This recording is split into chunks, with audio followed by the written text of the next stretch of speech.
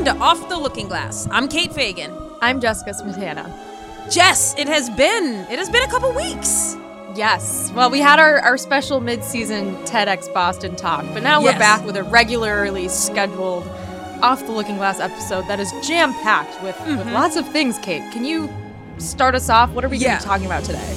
Well, yeah, so we have some scary things at the end. Scary to you and I, at least. Maybe not to the average listener. Such losers, yeah. But I'm so excited. We got to tell you about our guests today. And don't worry, they will get their proper hype intro. But Mo'ne Davis is going to be on the show today. And my Little League loving heart, as well as just my good story loving heart, is very excited to have Mo'ne Davis on. Because this was a big deal. I mean, she's a big deal still, because she's still playing and she's still awesome, but 2014 cover of SI, lighting the world on fire. Yeah, Kate, it was really crazy to find out that Mo'ne Davis is now a college athlete. Yeah. Because her being in the Little League World Series feels like something that happened a couple of years ago, right? But it's almost 10 years ago now. It was in 2014. And this was such a humbling moment for me because I think often I kind of throw you under the bus as like, Kate's age and experience far exceeds mine. But I was like, wow, I feel old now too because like this happened a long time ago and I feel like how could this much time have passed possibly between now and then? So basically what you're saying is you were basically an adultish when this happened and now you have watched Mo'ne go from being a 13-year-old to where you were when Mo'ne Davis happened. And this might be your first experience of this phenomenon. Yeah, it was quite a revelation for me. Yeah. So we have Mo'ne Davis on the show, and it inspired something in addition that I think you'll hear down the line and Off the Looking Glass, because as you know, we do the Does It Hold Up? And I remember that a couple years after the phenomenon of Mo'ne Davis, there was a show on Fox called Pitch. Oh, Pitch. I remember that. I only saw a couple episodes, which is why it's going to be a great Does It Hold Up? But the premise is that there is a young woman who's pitching in the major leagues. And there's an interesting father-daughter dynamic. And it's actually made or written by Dan Fogelman, who has since gone on to do This Is Us. So I don't know, if you're game, I think we should do maybe a Pitch Does It Hold Up?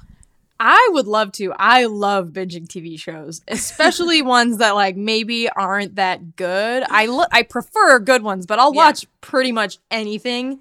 So I think that's a really great idea. It was Pitch inspired by Mo'ne Davis? Because you said it came out like a couple years after her story went crazy. I don't want to say viral, but viral, I guess. Yeah. For lack of a better word. So, I mean, it dropped on Fox in 2016, and Mo'ne was on the cover of SI in 2014. So there's no, like, life rights attached to it, so I'm not suggesting it's the Mo'ne Davis story, because in Pitch, she is a major league pitcher, as opposed to, you know, a fireball thrower in the little leagues. But I gotta think there was some seeds planted in Dan Fogelman's brain. Yeah. Yeah, interesting. Yeah. Well, we should follow up on that and watch that down the road here. Yes. Should we tell people what and who are on the show today? Yes, we should. So we have Mo'ne Davis, of course, and then we have a Does It Hold Up about the movie Blue Crush, which I watched for the first time. And so we're going to get into the world of surfing just in time for summer. Just in time for summer. We're timely on Off the Looking Glass. And we will also introduce something called the OTLG test later. Maybe it'll work, maybe it won't. And of course, as always, do not skip the ads.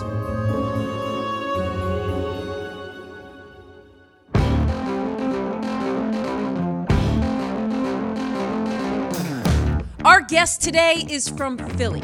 She was on the cover of Sports Illustrated as a 13-year-old. This was 2014, and the cover copy read, Mo'ne, remember her name, as if we could ever forget. She is now a softball player for Division I, Hampton University. All right, let's do it. Let's bring her on. Mo'ne Davis. Take us through the decision to play softball in college. Like, what was your mindset about why that was the sport you wanted to play? I mean, it starts back at what sport I was having fun with. Growing up, I always wanted to be a professional basketball player. But, during high school, I stopped having fun with it. It just wasn't enjoyable for me anymore. And, like I said, once you get to college, it's a business. And if you really love it, then you'll really enjoy it. And at the time, it wasn't something that I truly loved. And I feel like with softball, I had, so much growth that, I was willing to learn and be challenged. And, I was just enjoying it at the time. So I just made the decision, let's try softball. Baseball has been a big part of my life. So I've known the sport for so long. But, I wanted to keep basketball fun because that's what I did when I was younger. It was just all about having fun. And I feel like softball is probably the perfect choice. And I'm enjoying it. I'm learning so much about the sport. I'm learning so much more about myself. And it's a great sport, mentally. It helps you stay mentally prepared at all times. What were some of the biggest differences that you noticed switching from baseball to softball, like speed, focus, just little things that you noticed that maybe you didn't expect because the sports are a little bit similar? Definitely the pace of the game is so much faster. You got to really be, ready at all times. The pitchers are throwing way more strikes than baseball, and they don't take those long pauses in the middle to throw the next pitch. So that's like the huge difference. But like, I feel like everything else is pretty much the same. I did realize there's a lot more bunting in softball than there is in baseball, a lot of small ball being played. But that's like just the huge differences that I've noticed. But I feel like I enjoy both of them. I just don't enjoy the 9 innings. That takes forever. So like when I go watch baseball games, it gets a little tiring. And then once you hit like the 7th inning, then you got to like, all right, let's refocus, like game's back on. So it's really not too different.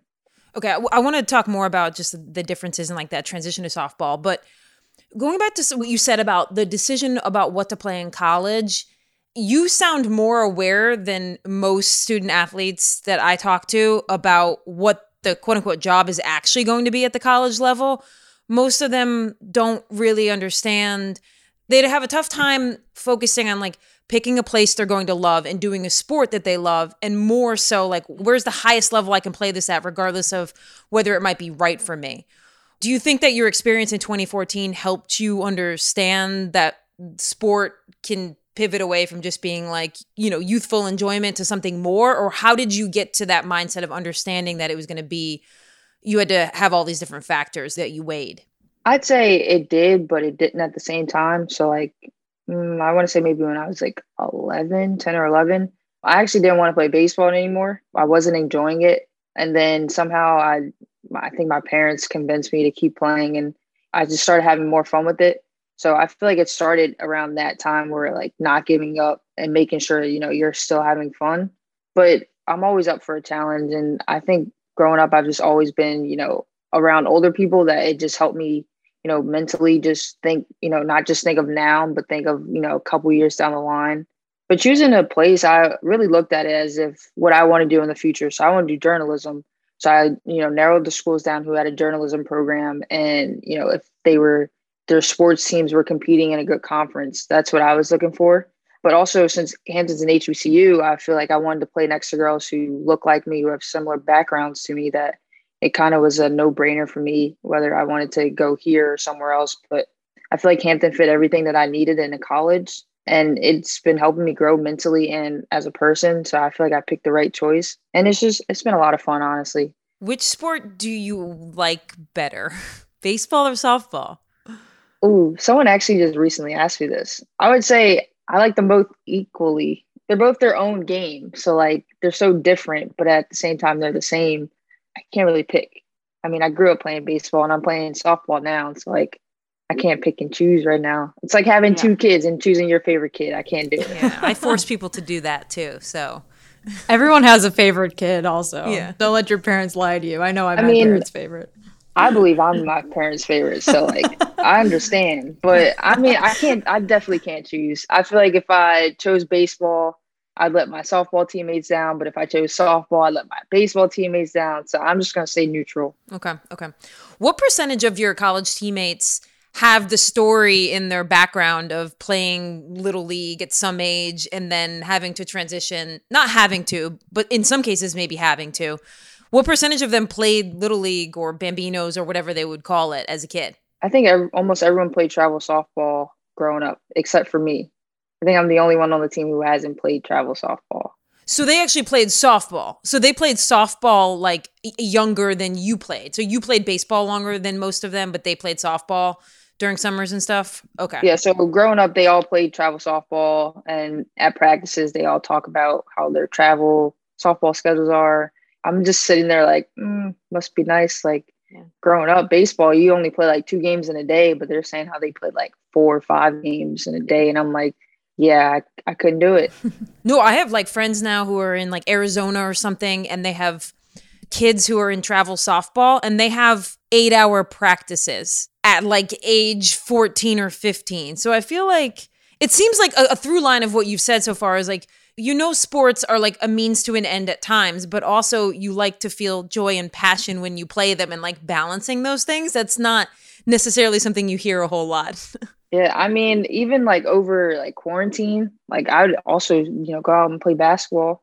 I feel like for me, that's like a great way of staying in shape. You're running, but you're running while you're doing something that you love. So since I love playing basketball, I'm running and getting my cardio in, but at the same time, I'm having fun. So I'm not really focused on getting cardio. Like if you were just tell someone to go out and run, I don't think many people my age would be like, oh, sure, let's go. But like if you tell them, oh, let's go play basketball, let's go play soccer, I feel like a lot of them would really just prefer to do that than just go run. Monet, so when you came to Hampton, you are someone who has gotten a lot of media attention for pitching a shutout in the Little League World Series.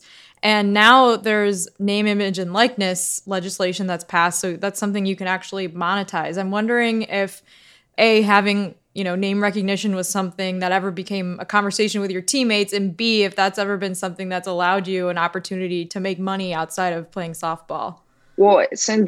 Well, in each state, the laws are different. So like here, you have to really like pay attention to what the law is. Now, I'm pretty sure within like the conference and the school, they also have their own, rules.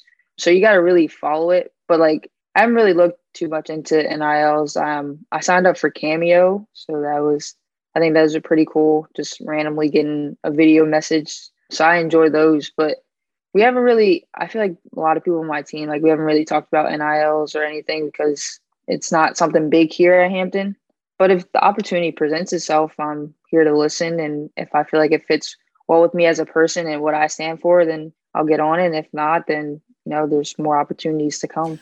But I mean, it has to be what doesn't have to be. I'm imagining it could be a joke within your team that you are Monet Davis. And that if people recognize you, they roll their eyes or they like joke about, like it has to be a thing. It can't not be a thing. No, yeah, we joked about it. 2 years ago, we were in a hotel and somehow, I don't know how it came up, but like my teammates just started watching my SB speech. And I just want to thank my parents, my coach, my teammates for helping me be the person I am today. And like just started laughing and I ran out the room. So thank you. So we joke about it all the time and it's nothing too serious, but sometimes I'll just like catch like people on the other team just talking to me, having a nice conversation with me. But I think this year, a couple weeks ago, was like the first time like someone was like, oh yeah, like I remember watching you on TV and just having a conversation. And it was like, I was on third base and she was playing third base. And it was just weird because like, I'm like, you're supposed to be focusing on the game, but we joke about it all the time. It's not something we take too serious. And, I'm fine with them joking about it. I know like when I first got here, they all were like, oh, I thought you were so much younger than me. Like I remember watching you on TV, but we love to joke here. So it's nothing too crazy. What is it like being famous for something you did when you were younger? What is it like you being famous for something you did when you were younger? K. We're in. Other. Rabbit. Hole. Echo. That's what I do. I always just say echo. We decided that wasn't creative enough, so yeah. I picked a new one. Maybe like, let's say right now I'm like tossing a baseball up in the air and then I hit it with a bat and it just ricochets around. Ooh. We'll see what happens with that. We'll see how that goes. It's still clanging around. This is a big hole. Yeah. All right, speaking of baseball bats, we bounced down here because up top we have Monet, and her youth sports career was highlighted by being on the cover of Sports Illustrated. Okay, Jess, not faces in the crowd. Please tell me you remember Faces in the Crowd. Please. Oh my God, I worked at Sports Illustrated. Of course I remember Faces in the Crowd. Faces in the Crowd, phenomenal hit rate. Sometimes you look at old Sports Illustrateds and it's like Matthew Stafford and like there's Russell Wilson. Like there's people in it that you're like, wow, this actually came to fruition, huh? Yeah.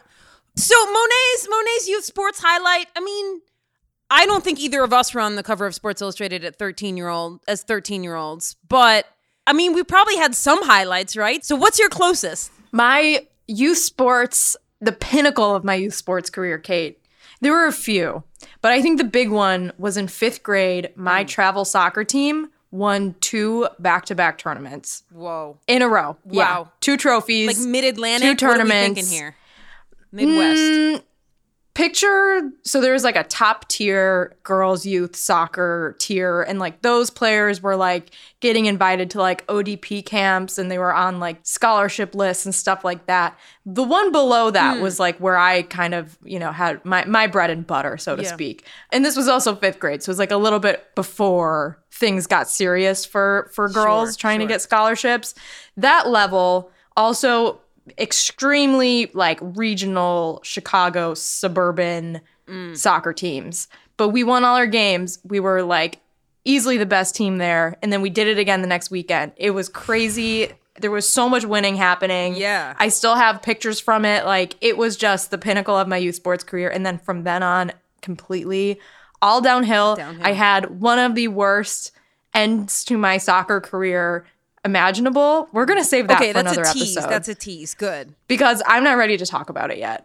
But it was traumatic. Yeah. Okay. So 5th grade was really the pinnacle. Should we have talked about this in conjunction with $1 Million Baby, or is it not?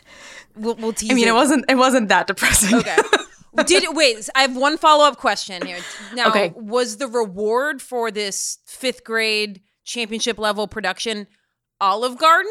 Was it ice cream? Ooh. Like what? I think it was ice cream. I think we used to do Culver's after tournaments because most of our tournaments were like in northern Illinois, Wisconsin land, where there's a lot of big, wide open soccer fields. So there was always have you had Culver's? I've heard of Culver's. Is it a custard stand? You would love Culver's. Yeah, it's custard. It's not like a stand. It's like they have burgers and fries and chicken tenders and stuff there too. But the custard is chef's kiss. Okay. So yeah, it was probably a Culver's day afterwards. Okay. That's great. 5th grade. That's a good time to peak in youth sports. Is it? Yeah. I mean, look where you've ended up. So it was good for you, I think. I've been in Sports Illustrated, my byline. Yes. Not in Faces in the Crowd, not on the cover, but your byline. Yes. So close. Yeah. Okay. So the pinnacle of my youth sports career, we took a trip to Cooperstown. And Cooperstown used to do this thing where you could measure the speed of your pitch. And they had a wall up, and there were different categories, like fastest boy, fastest girl, fastest father-son, fastest father-daughter, fastest son. I mean, there was all kinds of combos. Mm-hmm. And I threw a pitch, and it was like 47 miles per hour. I mean, not that fast, but like, okay, you would get a speeding ticket in a school zone for sure. Like you'd be a super speeder. Yeah. An expensive one as well. So right. Maybe a suspended license. Yeah. Multiple points on your license. It could be bad.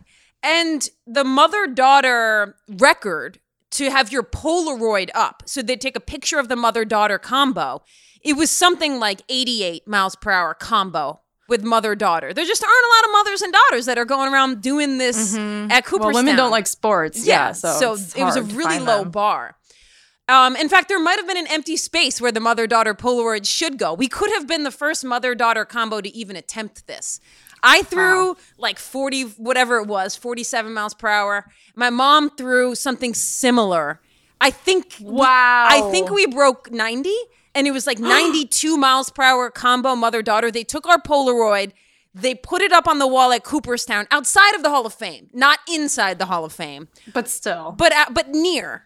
And so I can say, I don't know if it's still up, but for a time I could say my photo was up at the Hall of Fame in Cooperstown. So that was really, I was probably about 5th, 6th grade. And my mom and I, Jess, we were pretty excited. That is elite. Thank God your mom didn't fuck it up for you. Oh my God. I was like, Mom, all you have to throw, because it's an empty space, you just have to, just don't get a DNP, you know? Like, right. just throw something. And she came through. I mean, she loved her some youth baseball back in the day. So that was the peak.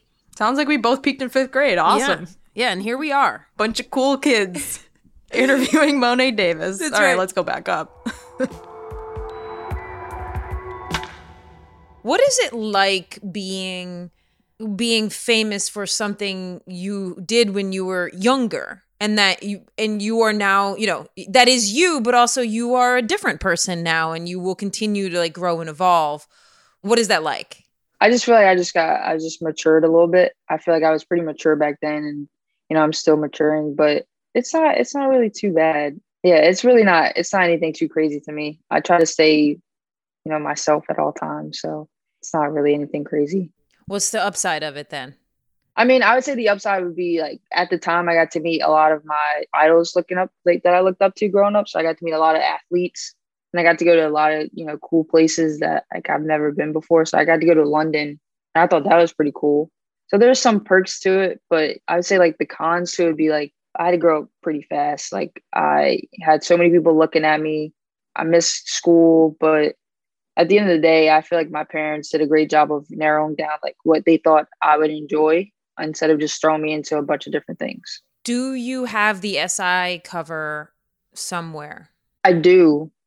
I have one. It's at home. It's in a sneaker box of a pair of sneakers that I will never wear. So it's just sitting in the sneaker box. But also I have a picture frame that has both covers that are right next to each other. So I do have them, and I will keep them forever. Does what happened in like gaining all of that, whatever fame, let's just call it fame, like do you feel pressure?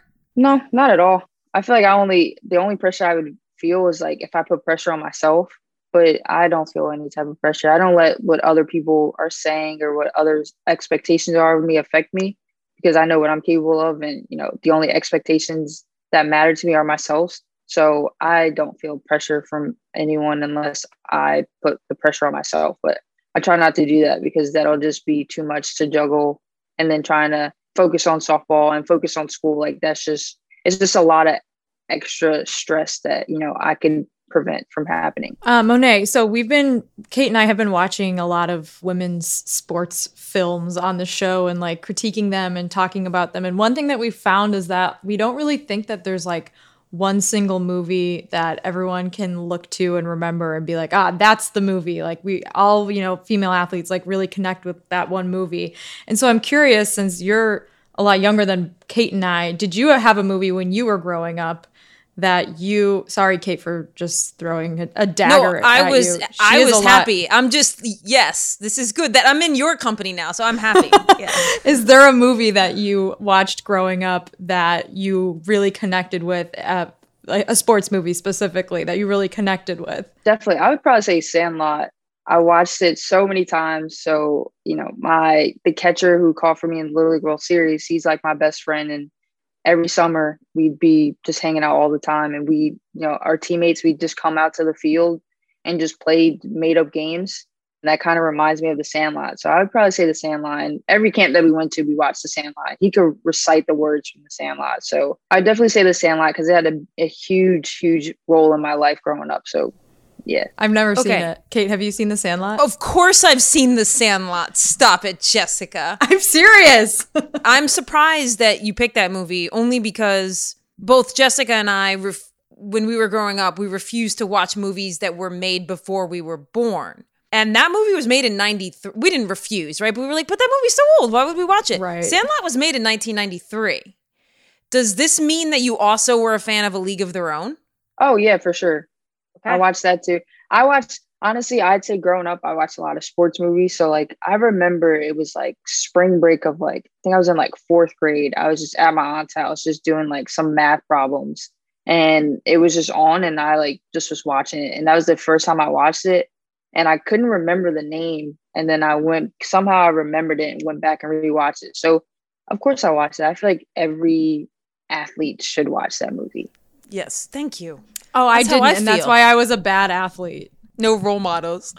Okay, well, Mo'ne, since you said that, you have been interviewed a lot, how are we doing in this interview? Honestly, I say you're doing pretty well. keeping it light, there's lots of smiles going around. So it makes, whoever you're interviewing comfortable. And the questions are fun too. There's nothing like too serious that's going on. So I think you guys are doing phenomenal. Okay. Fantastic. Thank you. If you could have any hot meal after a game, what would it be? Oh, I'd probably stick with the classic chicken nuggets and some fries. Okay. Is there an outlet that you would want those from? No, I mean, this summer I ate a lot of the Purdue nuggets and then some Arby curly fries. I know so many people do not like Arby's. But no, but their curly fries are so good. Really good. Yeah, so underrated. I found out that they like sell like packets of them in like Walmart and like any like grocery store. So I started buying them and then I eat that almost all the time. I think every day in the summer I just ate chicken nuggets and French fries. Okay. Do you think that Arby's would vibe with your brand if they could be like the Hampton University NIL Monet sponsor, I think. Honestly, I'd vibe with it. I know a lot of people give Arby's slander, but their chicken tenders and French fries are so good to me, and people judge me all the time, and I'm like, it doesn't matter. I still love it, and I'd vibe with it. Hopefully, they would too. I feel like I'm a good person. I feel like I can contribute to them, so I think it'd be cool. They have the meats. Yeah. They do. Okay, I think this is the last question, Jess, unless you have anything else. Go ahead. No. Is this Barcelona? What's the shirt that you're wearing? It's a Portland Thorn shirt. It's pretty old because it has Tobin Heath on the back. And she's not on the team anymore, but I got this when she was. But I do have a Christen Press one in the closet. Also have a Christen Press long sleeve. I'm not a Thorns fan. I am a bandwagon, so I'm an Angel City fan now. So anywhere Christen Press goes, I'm gonna go. This is a perfect way to end. I feel like we are gonna have to call Christen Press after this interview and like get her to record a little special something for this episode. I even have her jersey. I comment on her pictures. We're gonna get it one day. One day I'm gonna get the Christen Press follow and I'm gonna have a conversation with her. I'm gonna try and make this happen, even though I have no leverage. No, you do, Kate. You definitely can make this happen. I believe in you.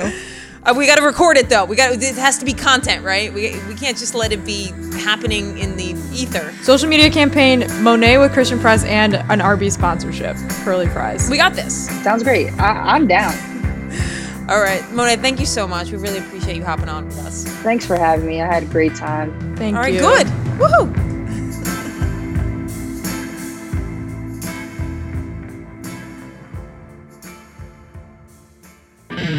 Women want to feel safe. Women want to feel powerful.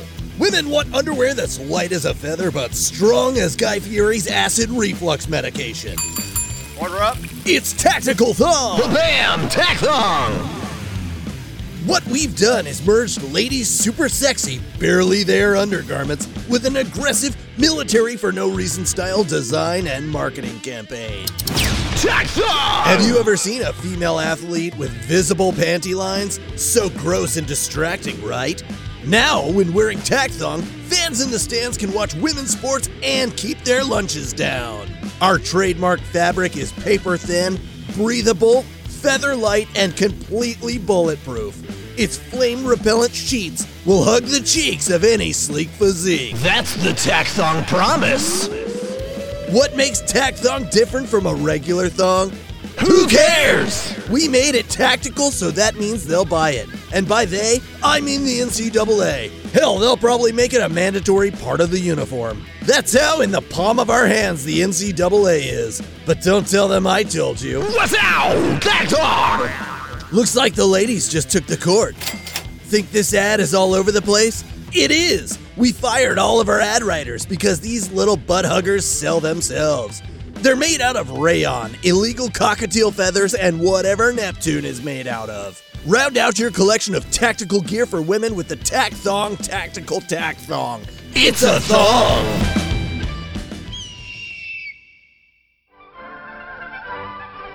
The scope of the motion picture is tremendous.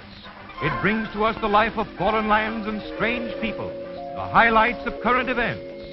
The theater screen gives pleasure and enlightenment to millions every day.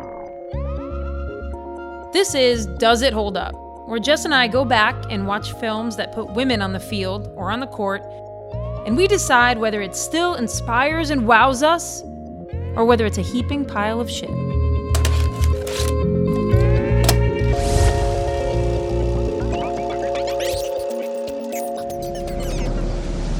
You have to understand. They're the most dangerous waves on the planet. Out here, you don't just get crushed. You die. This summer, these waves are for the big boys. You don't surf here. Stop it! Don't touch her. Blue Crush. This week on Does It Hold Up, we watched Blue Crush. Blue Crush! Kate, we're both scared right now. Yeah, I mean, one of the first things we should just acknowledge that we learned about each other is that we are both terrified of big waves. So, not an ideal film if not you're afraid ideal. of the ocean, but a testament to how brave surfers are. Yes, which we will get into. And a testament to how the lengths we will go to create wonderful content here on Off the Looking Glass. Exactly. So Blue Crush is a movie that came out in 2002, and it's based off of a story written in Outside by Susan Orlean from 1998, and then was adapted into a film. And Kate, I read part of the story. Very well written story. Excellent story. You went back to the original inspiration for this movie. The Outside Archives, yes. Okay. Yeah, Susan Orlean is a famous writer, so I have not read the original piece. Whenever anyone, I didn't even know it was based on a true story, so thank you for that little tidbit. Well, sort of based on a true story. I didn't read the entire piece. I read like excerpts from it. But yes, it is based off of these surfer girls that Susan Orlean traveled to Hawaii to report on back in the 90s. God, so then I wish I had pitched that article. I know, right? They cast Kate Bosworth as the lead, and we have Blue Crush. So we should start by giving a little synopsis, I think. Yes. So this is about a group of girls in Hawaii, Kate Bosworth being the main character, Michelle Rodriguez also being in the cast. And they are living independently because Kate Bosworth and her younger sister, Anne Marie and her younger sister, their mom has left. We don't hear a ton about her, just that she has abandoned them and run off with a guy.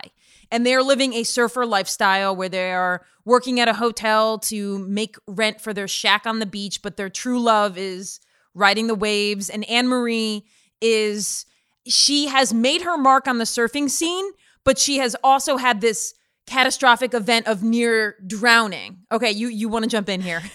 Is she the Ben Simmons of surfing? Yes. She has the yips, essentially. She's like the Chuck Knobloch, if we want an even older reference. Exactly. She's John Lester. She can't throw to first. Like every Yep. time she sees a big wave, she kind of chickens out because she's afraid of this harrowing, traumatic experience that she had, which is shown to us in this like very acid LSD montage sequence at the beginning of the film, which I immediately was like, did I click on the right movie? What am I watching right now? Yeah. But yeah, you're right. Like she's afraid to surf big waves because she had a near fatal incident that they allude to, but they never really talk about.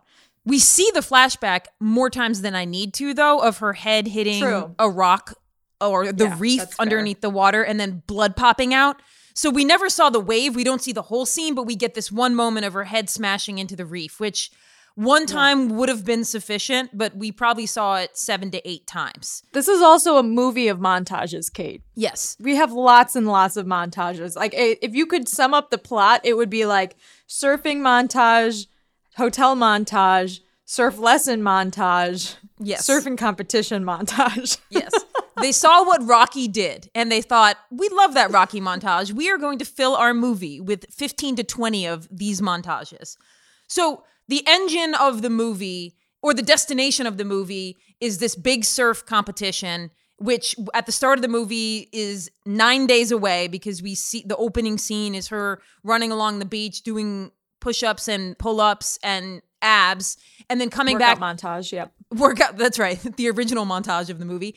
And then in lipstick, she has written on her mirror 9 days till the big half pipe event, and then she crosses it out and it's 8 days. So we are set in the movie with our driving force, which is this big event that we have to figure out if she's going to be able to overcome the yips, and if she's going to be able to then catch a wave and make her mark. And there's moments in the movie where we see other surfers who are quote unquote professionals and they have sponsorships and, and they're driving nice cars and they've got the sunglasses, and our crew of girls, they're ragtag still. They're throwing down change to buy gas. And so there's this class element as well of, if Anne Marie can catch a big wave and make her mark at this surf event, it will also change their life financially going forward. Yes, exactly. So the three girls are maids at what looks like a 5-star resort. Mm-hmm. And so we are introduced to our antagonist, I suppose, which is the horrible ex-boyfriend from Legally Blonde, whose name I don't even remember. But he's like the hot quarterback who's in town for the Pro Bowl. So Anne Marie meets Matt at the hotel where she works on the staff as a maid. And they begin like a romance where she's teaching him surfing lessons. He's paying her a lot of money.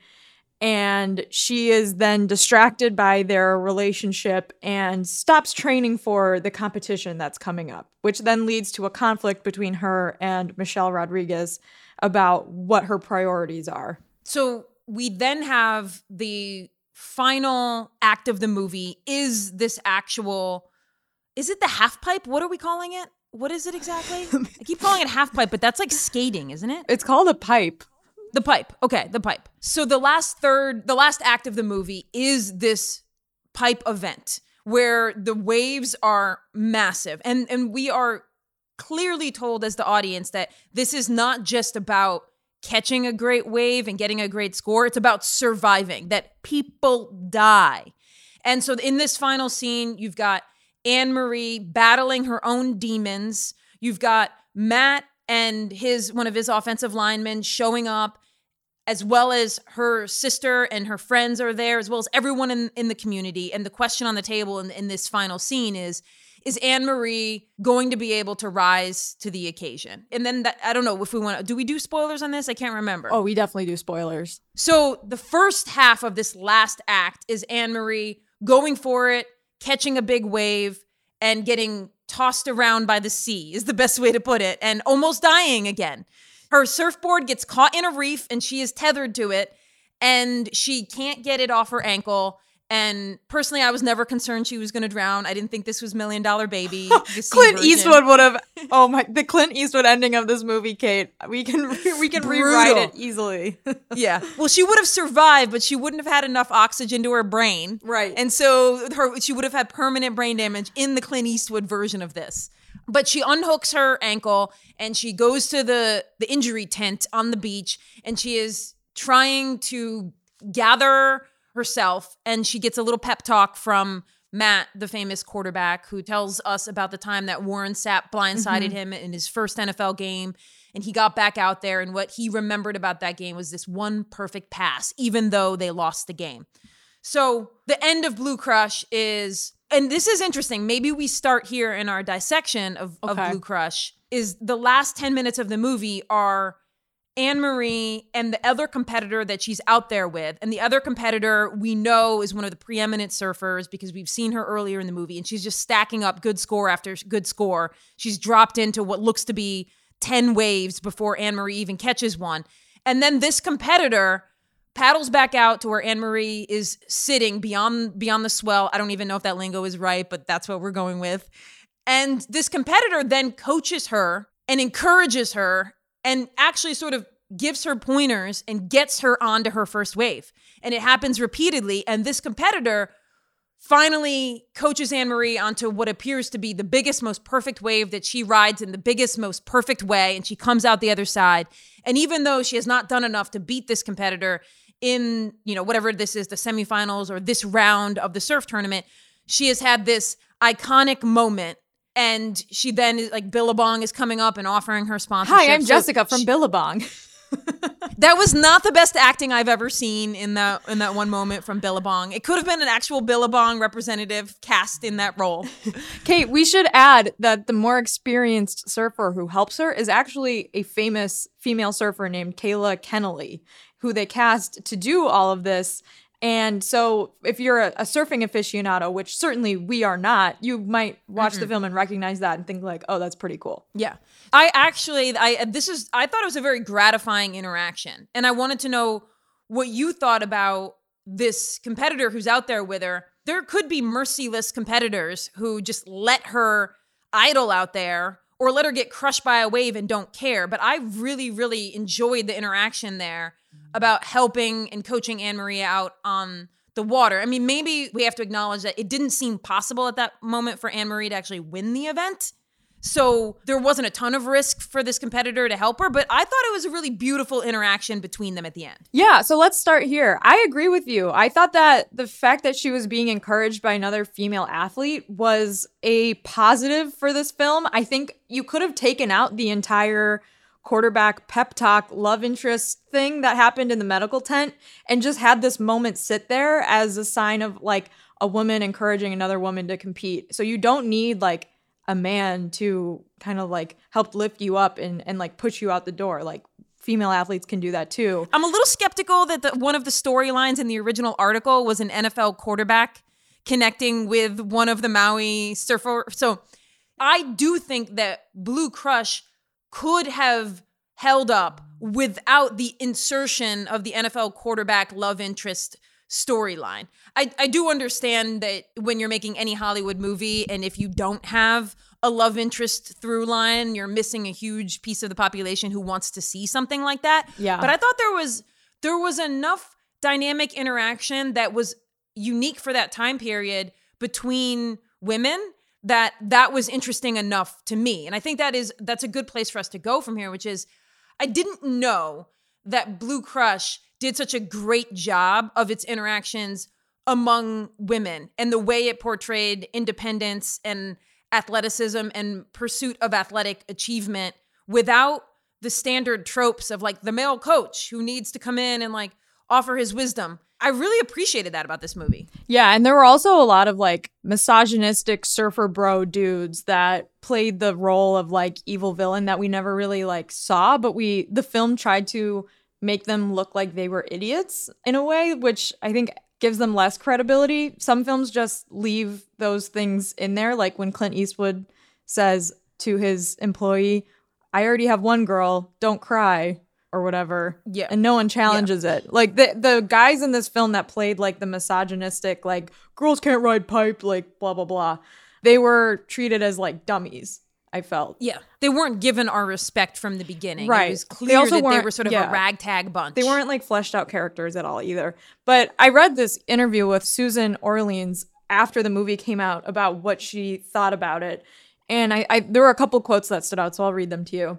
Even for people who felt quite comfortable with the tenets of feminism, I don't know that women doing certain sports like surfing had become familiar and common. It just wasn't a sport that women had penetrated in a very public way. I think the ability of women athletes has been so amply demonstrated over the past 10 or 15 years that we've become fairly used to it. But back then, it was still a bit of a surprise. And for these girls, there were not a lot of women and professional surfers who were role models. That just wasn't yet a familiar sight. And coverage of women's sports, which I think was a huge part of it, was still given a short shrift. That's a very like literary. Well, it's Susan Orlean, so I'm not surprised. She is a notorious writing genius.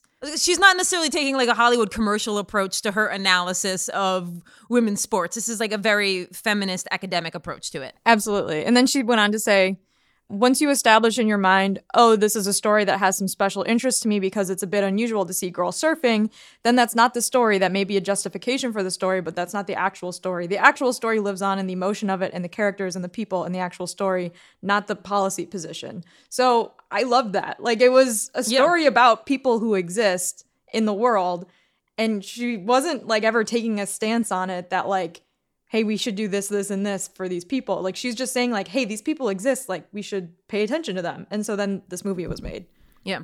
And so I thought, I actually think it was the opening line in the movie, not said by anybody, but it was a voiceover. So that for me, there's a couple things about it that got me thinking.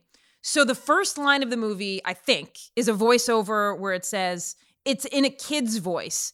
And it's a girl, and she's saying, I'm going to be the best surfer in the world. And like it's over a montage of waves crashing. And it stuck out to me because she's not saying, as a kid, she's not saying, I'm going to be the best girl surfer in the world. She's saying, I'm going to be the best surfer in the world because that's how kids grow up. They grow up thinking, oh, I love this thing and I want to be the best at it. And I haven't distinguished in my mind that I'm going to be separated out and I'm going to have to be either the best girl at it or the best boy at it. And so I liked this opening line of I'm going to be the best surfer in the world. And then it's paired with this later moment in the movie where Michelle Rodriguez's character is watching old footage of Anne-Marie, which is kind of odd, and I don't think friends really do that. Kate, I watch videos of you playing Colorado basketball every night before I go to bed. All the time. I just like to break down your game from the early 2000s. But so Anne-Marie is watching this footage of young Anne-Marie, and she must be like 11 in it. And then Michelle Rodriguez says this. She's like, and then they threw up some bullshit rule barring you from the boys contest because the boys were scared. And I'm like, that's actually kind of maps onto reality pretty well. Yes, it does. Like, why do you think we've done pieces on Marie Pepe being barred from Little League because she's a girl? And part of it is that the boys don't want to share space with the girls. They don't want to have to compete with girls. I'm not saying that this would hold true through puberty, but at that time, that is very true. That is the first moment when you're 10 or 11 or 12, as was evidenced in this line in Blue Crush, where you're like, oh, I have to be separated by gender. Yes, absolutely. And I think on the topic of the gender dynamic between her and Matt, the NFL quarterback, one thing that I liked about the ending of the film that was different than the ending, I think Love and Basketball ends with Sanaa Lathan playing hoops and you see her husband and her kid on the sideline. And it's like, she gets to have it all, right? Like the end of this film, similar, where she kisses the quarterback. They have their special moment, but then she gets like this endorsement opportunity. She ends up on the cover of the surfing magazine. Did you see the title of that article, by the way? No, what was it? It was Women Lay Pipe. Oh, no, you paused on the screenshot of what the article was? It said, the girls lay pipe, and it was like her doing her weird like cheerleader pose on the surfboard, which was definitely in front of a green screen. Also, like, obviously, Kate Bosworth's surfing scenes were her face superimposed on other surfers' bodies. Yeah. Which let's just acknowledge maybe that doesn't the hold CGI up. does not hold up. Does not hold up. But at the end, like, the win for her isn't that she gets the guy or whatever. Like, she gets all of these other opportunities, too, by finishing the competition. So I like that it wasn't just a romantic ending. Wait till we find out that what Billabong is going to offer her is, like, no money, just $1,000 of free gear for like a 3-year contract. Like we don't actually get to see the second act of that interaction, which is, actually no money. We're just gonna give you a surfboard. They offer her like $25,000, but the winner of the men's competition gets like $100,000. I was very pleased that the final scene of the movie was not Anne-Marie and Matt kissing. Yes. Because that would have not been a reflection of the entire movie. I believe the final scene is like a fade out shot of Anne-Marie with her girls, with her sister and with Michelle Rodriguez and with that crew kind of laughing. And that is an accurate reflection of how this group of women, specifically Michelle Rodriguez, supports each other throughout this movie. It is unusual to have a movie in which another female character is encouraging our main female athlete to ignore the man and to pursue her dreams and to remind her that she does not need a man. And in fact, that man will be a distraction. I love the flipping of that trope because most of the time we see movies with a man pursuing some goal and some woman comes into the picture to distract him from the end goal that he is going after. And so this movie flips all that on its head and does it in a really, really smart, empowering way. Should we talk about a few things that didn't hold up? It seems like we both really liked the way it ended. So there are a few things that I think we might be able to nitpick. For one, I thought there was a funny moment where the quarterback sees her surfing and immediately thinks, oh, I can do that. And then she teaches him how to surf in like a half of a day. I'm like, that's not realistic, but we had to further the plot, I guess. So fine. And Hollywood decided to make a movie about a local living in Hawaii, and they cast a blonde white girl from LA. Yeah, for sure. That does not hold up. And I don't think that would fly now. I feel like there would be a more authentic representation. Although who knows? Maybe I'm just too hopeful. Also for me, what didn't hold up, and it's not that I don't think that these interactions would still happen. It's that I feel like they painted the wives of the other NFL players who were in Hawaii. I thought they painted them as a little like straight out of Central Casting, little too cliched, too stereotyped. Because so there's this scene where they were awful. They were terrible. There's this scene where Matt brings Kate Bosworth to some shindig on the beach at this fancy hotel, and it's like a last hurrah for all of the NFL players, and their wives are there, and they're incredibly catty toward Anne-Marie. So Anne-Marie's in the bathroom, overhears them talking about how she's just a maid, and he bought her that dress, and he has this habit of like quote unquote slumming. And it just felt a little too on the nose of that like wag stereotype. Yeah, I agree with that. For those of you. Yeah, they're trying to make a class commentary, I think, but in a way that seemed misogynistic to me because these girls only cared about like shoes, hair, and makeup, right? Yeah, exactly. And then at the same time, like the commentary that's being made on the offensive linemen staying at the hotel and like shitting on the floor and leaving dirty condoms everywhere. If I were an offensive lineman, I would be like, come on, that stereotype is a little played out, please. Just because I'm a bigger man doesn't mean that I'm miss the toilet.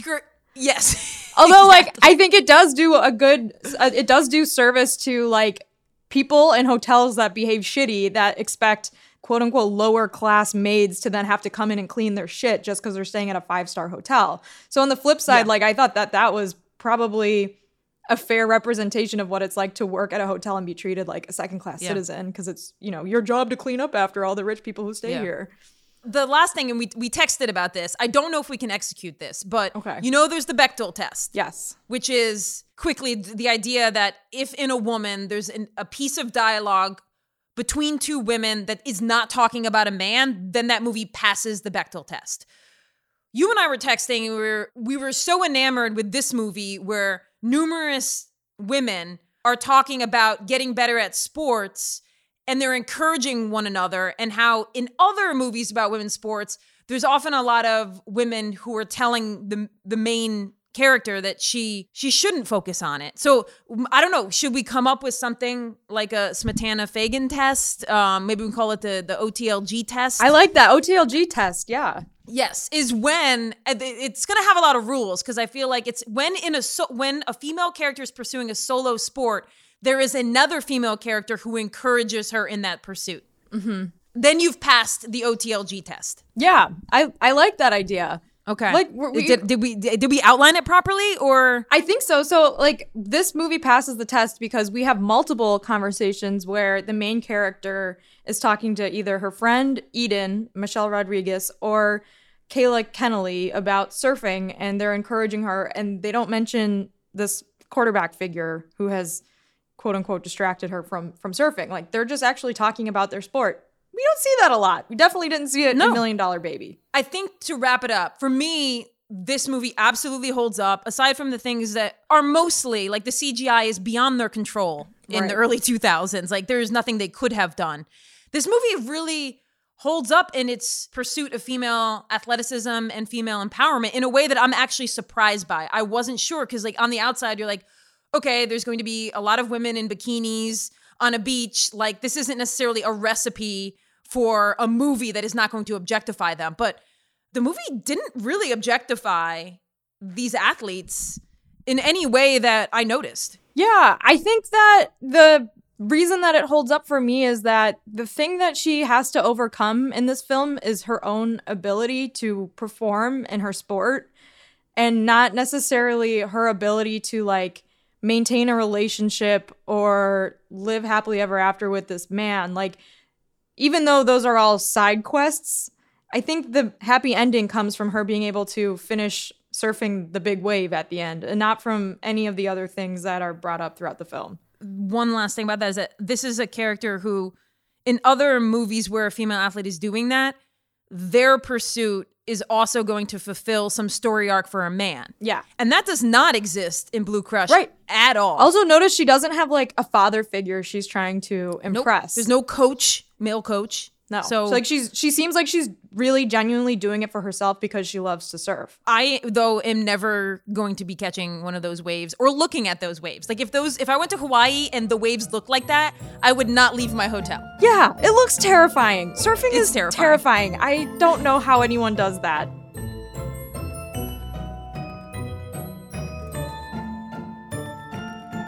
Kate, I have an update for you. Okay. So, full disclosure, we recorded the Blue Crush Does It Hold Up before I went on vacation a few weeks ago. Had to get some business out of the way. Pre-recorded it. Since we recorded it, I went on a trip to Portugal and visited the city of Nazaré, which is now the big wave capital of the world. It has some of the biggest waves and is a big wave surf destination now for the top big wave surfers around the world. They have competitions there. You have to actually tow the surfboards into the waves because they're so big. And all of the surfers that go there are kind of in pursuit of this big 100-foot wave. So I've gotten really into surfing since we recorded that. I watched pretty into this it. really long documentary series on HBO called 100-Foot Wave, which is about Nazaré.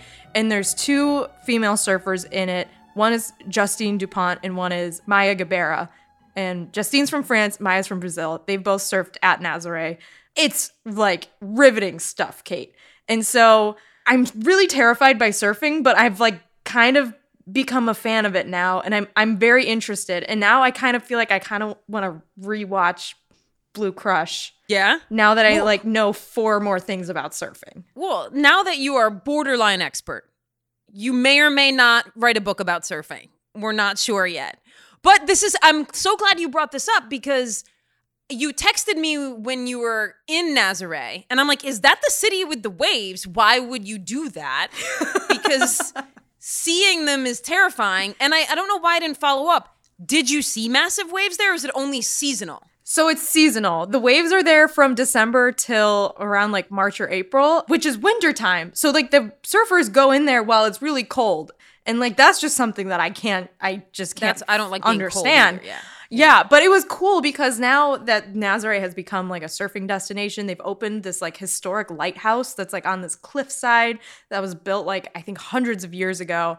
And they've put in like a surfing museum. And so there's all these like little surfboards up with plaques with like each surfer who's surfed on the boards and then like a little quote from them. And there was, I have to say, like really great female surfing representation in there. Like I sent you some pictures of Maya and Justine's surfboards, and it was pretty cool to see. Probably not as cool as my Polaroid that was up at Cooperstown, but pretty cool. But it was cool, yeah. But so I didn't see any giant waves, unfortunately, but it was still a worthwhile trip. And there were tons of tourists there. Like this is now a tourist destination in Portugal for seeing these giant waves. But I have to say, I'm still terrified by surfing. But what happens in Blue Crush compared to the big waves from the 100-Foot Wave show, now I feel like I could rewatch it and be like, you know, this is still scary, but like I've kind of been desensitized by waves. Should I watch 100-Foot Wave? Because it's always showing up when I launch HBO. Yeah.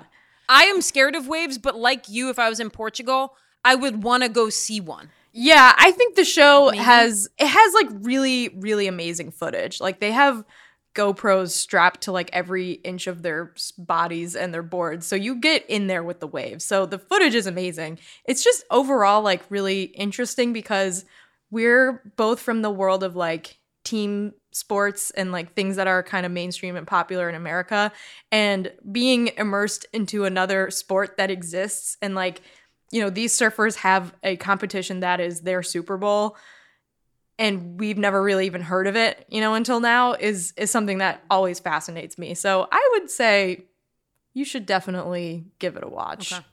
All right, I'll do that. We should tell people who helped us make this show. I'll start, because you helped us make it. Thank you for co-hosting and producing Off the Looking Glass. And thank you to Joel Schupak for doing all of the sound editing and designing on the show. And as well as Carl Scott for being our executive producer, and nameless numberhead Henry and Mari, who brought us another tactical gear, which I covet, because I covet all of them. I want the whole line of tactical gear. I have all of them. Even the unreleased ones. You got the special nod. Yes. And thank you, of course, to our guest, Monet Davis. That'll do it. Bye, everybody. See you next time.